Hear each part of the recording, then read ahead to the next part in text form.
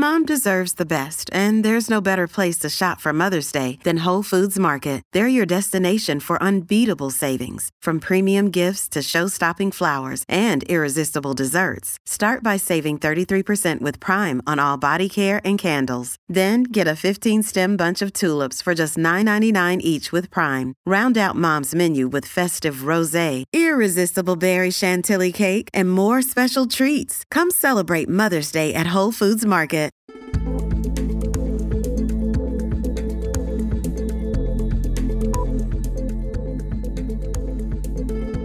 Our immune system keeps us up and running, but sometimes it's too good at its job. An overactive immune system can cause all kinds of problems, including a group of diseases called inflammatory arthritis. Our immune system looks at anything that is foreign, like virus or, things that we're allergic to, that the body will start attacking those foreign things. Now, in inflammatory arthritis, like a lot of the autoimmune condition, the body start looking at own function, own tissues in the body as something foreign. So we start attacking it, and that causes inflammation. That's Dr. Linda Lee, professor of physical therapy at the University of British Columbia, and has been one of the world's leading scientists in arthritis research. She says that while inflammation often helps us heal, being chronically inflamed damages joints throughout the body. In the case of inflammatory arthritis, it can cause damages to the structure and the tissues in the joint. So rheumatoid arthritis, for example, the body structure that's most often affected is the membrane. The synovial membrane is a thin barrier that surrounds the joints in a layer of protective fluid, helping them move smoothly. In inflammatory arthritis, like rheumatoid arthritis, the body start looking at this nice tissue structure as something foreign and they start attacking it. So that's why when you see people with rheumatoid arthritis, oftentimes they have multiple joints that's involved. It becomes inflamed, so it's hot and swollen, and the structure of the membrane can also change over time if it's not properly treated. The membrane can also start producing enzymes that attack the cartilage and bones surrounding the joints, causing a lot of pain and severely limiting mobility. As Lee mentioned, rheumatoid arthritis is one of the most common forms of inflammatory arthritis. Unfortunately, diagnosing the condition isn't always easy, which Talisa King knows all too well. I was working more than one job. So like that day before, I just kind of felt really, really rough, really tired, and just kind of figured, I'm just burning a candle at both ends, one more day into my 2 days off. So, just thinking I was just tired. So that actual morning of my onset, I woke up, went to my first job, left there, got to my second job, but I had been dropping things all day, like just physically in my body. I just knew that something was really, really wrong, but I couldn't necessarily put a finger on it. She didn't have major pain or numbness, but still felt odd by the time she made it to her second job that night. And at that time, I was working in juvenile corrections at the time. So it's very important that I be able to move and do what I need to do. And went to get up out of a chair about 9:36 at night and physically could not. So as I tried to get up, literally everything on the left side of my body, nothing on the left side of my body would move. The medical team rushed in and initially thought that King was having a stroke. But after spending weeks in the hospital, none of the doctors could figure out what was wrong. King's body showed signs of rheumatoid arthritis, like warm and swollen joints, but none of the blood work showed that she had the condition. I went through a series of tests over, I would say, about 5 weeks of being in the hospital, still not being able to walk, still not being able to do certain things for myself, just for them to release me with an unknown diagnosis and basically tell me that they didn't know what was wrong with me, that I needed to treat neurologically. It wasn't a stroke. They ruled out, anything major like that. They had me see psych doctors a few times a week, basically thinking that I was crazy because they couldn't figure out what it was. So it had to just be me having some type of weird episode, which of course made me even more upset. Despite her feelings, King was treated at her local neurological institute. But after a year and a half of tests and treatments, she still couldn't walk or even tie her shoes. She was passed on to various doctors who all tried to diagnose her with one disorder or another every couple of weeks. They flooded my system with all kinds of meds to where I would end up back at the hospital because they were treating me for things that I wasn't actually diagnosed with. So eventually I was able to connect with my current rheumatologist. He was able to do alternate testing to check via like bone scan and different various blood tests and things like that. And he was able to figure out that I have seronegative rheumatoid arthritis, which means that it doesn't always show up in your blood the way that it is. So you have to take alternate testing to verify those findings. We began to treat very aggressively, and within a matter of like a year and a half, I could physically walk on my own 2 feet. And though some days are worse than others, King has learned how to best manage her condition. A big part of her journey has been the rheumatoid arthritis community. But just like her diagnosis, King had to fight to find a group who understood the struggle of living with this condition. At the time, the closest Arthritis Foundation chapter was 8 hours away. Everything was minimal for online at that point because we're talking roughly 12, 13 years ago. So there weren't as many online resources as there are now post-COVID. So as far as physical support group meetings, actual active chapters and offices where I could reach someone from the Arthritis Foundation to discuss anything that I was going through.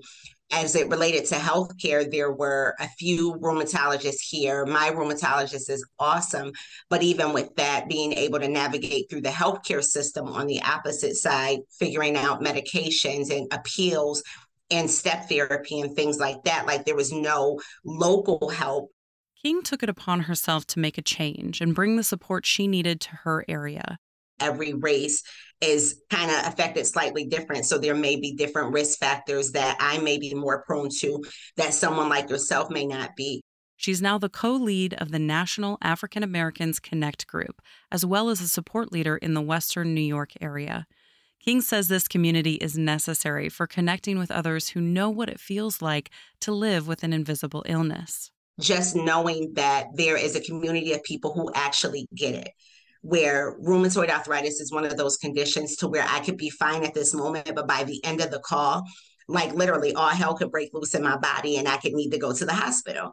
So being able to, if I tell you I'm in pain, just as a compassionate person, it relates to you and it resonates to you to where you're like, oh, okay, I feel sorry for you. But to know physically what level of pain I'm in, by being able to have a conversation with someone else from the arthritis community who truly, truly gets it and realizes how fast your body can turn on you, is a different level of conversation and a different level of support. King says there are certain qualities shared by people living with rheumatoid arthritis that make this network of patients a crucial piece of treatment. And though everyone's journey is different, many people under the umbrella of inflammatory arthritis experience similar symptoms that not only affect joints, but the whole body. People may have conditions related to their heart, their lungs, and other organs. So, for example, in people with rheumatoid arthritis, the risk of cardiovascular events, so heart attacks, is higher than populations without rheumatoid arthritis. So certainly it's a condition that can, affect the whole body, the whole person. People may find that, they have like really profound fatigue when the condition is not well managed. And like other type of chronic conditions, it also affects your mood. Some patients experience anxiety or depression because of the constant pain and the frustration of finding a treatment that works. The first line of treatment for rheumatoid arthritis is disease-modifying anti-rheumatic drugs. These help to regulate the immune system so that it stops attacking the joints and causing chronic inflammation. But it's not a perfect solution. For many patients, the reality is that these treatments will suddenly stop working, and they'll have to start from scratch to find a new method that works. Expect the unexpected. So what may work for you perfectly for 1 year, 3 years, 13 years, you could wake up the next day and it feels like it has no effect on your body at all. So that is the biggest thing. So I've been through a series of different treatments. So I've been on everything from pills. I've had a Metaport. I've done infusions. So there's various types of treatments, and just realizing that because your treatment changes doesn't necessarily mean that your condition is getting worse. It's not uncommon for bodies to adapt to medication, but King says it's still a hard setback to accept. I promise you I would take it to her every time it changed. And then every time your medication changed, it typically takes roughly about a month and a half to 2 months for that new medication to become active in your system. So that time frame creates a whole nother set of mental and physical worries because nothing's really changing until it changes. So patience is definitely a virtue and really something that you need to have with having this condition because your body is no longer your own. And unfortunately, this constant medication switching is many patients' best option. While there's been a growing movement to find more natural solutions to medical issues, Lee says that rheumatoid arthritis is one condition where medication is essential. However, certain activities can be a very powerful supplement when practiced daily. Non-pharmacological treatments like being physically active, regular exercise that helps to strengthen muscles, so that it protects the joints that are already being attacked by the inflammatory process, by the arthritis disease itself, is important. Maintaining a good level of flexibility, so range of motion exercise, keeping muscle nice and flexible. Those sort of specific tailored exercise, depending on the individual's need, is really important to keep us mobile. Cardiovascular exercises like walking and swimming are especially important for rheumatoid arthritis patients since the condition often affects their heart. But Lee says the true key to living with this condition is balance. Know how to manage the 24 hours in your day. Know how much sleep you need and when you should take a break instead of pushing yourself more.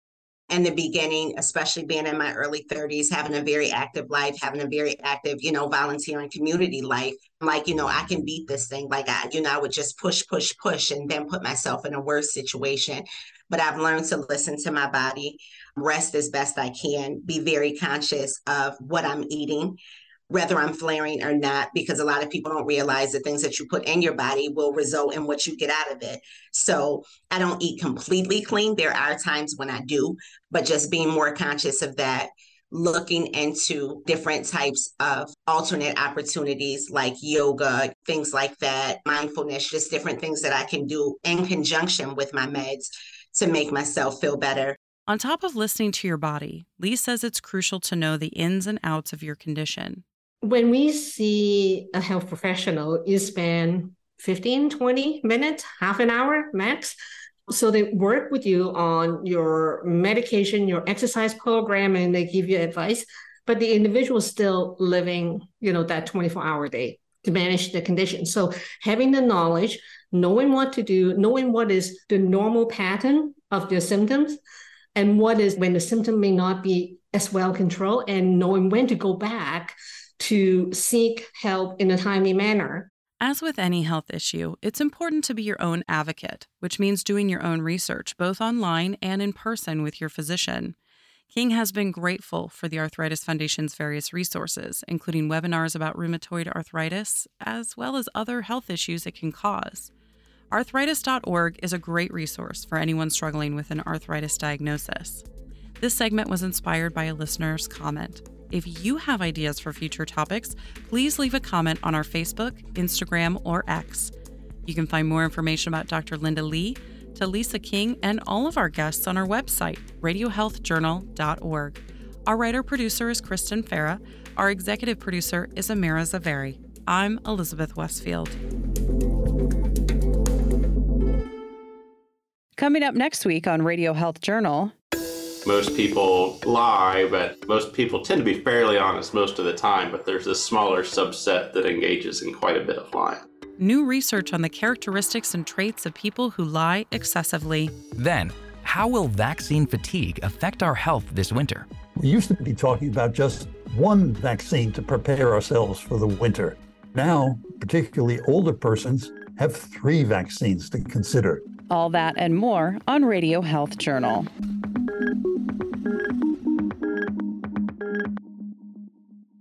I'm Nancy Benson, host of Radio Health Journal. If you enjoy listening to Radio Health Journal, you'll also like our sister show, Viewpoints, which covers a wide array of topics from education to history to the environment. Here's a preview of what they're covering this week on Viewpoints. The friend called my parents up and said she's delusional or something's happening and come get her. The many impacts of mental illness. Then, the judge give me the date that I need to go. So that's so hard. Oh my goodness. I was packing like crazy, packing my clothes, packing my daughter's clothes. Oh, I'm sorry. One woman's never-ending deportation nightmare. I'm Marty Peterson. And I'm Gary Price. These stories in depth this week on your public affairs magazine, Viewpoints.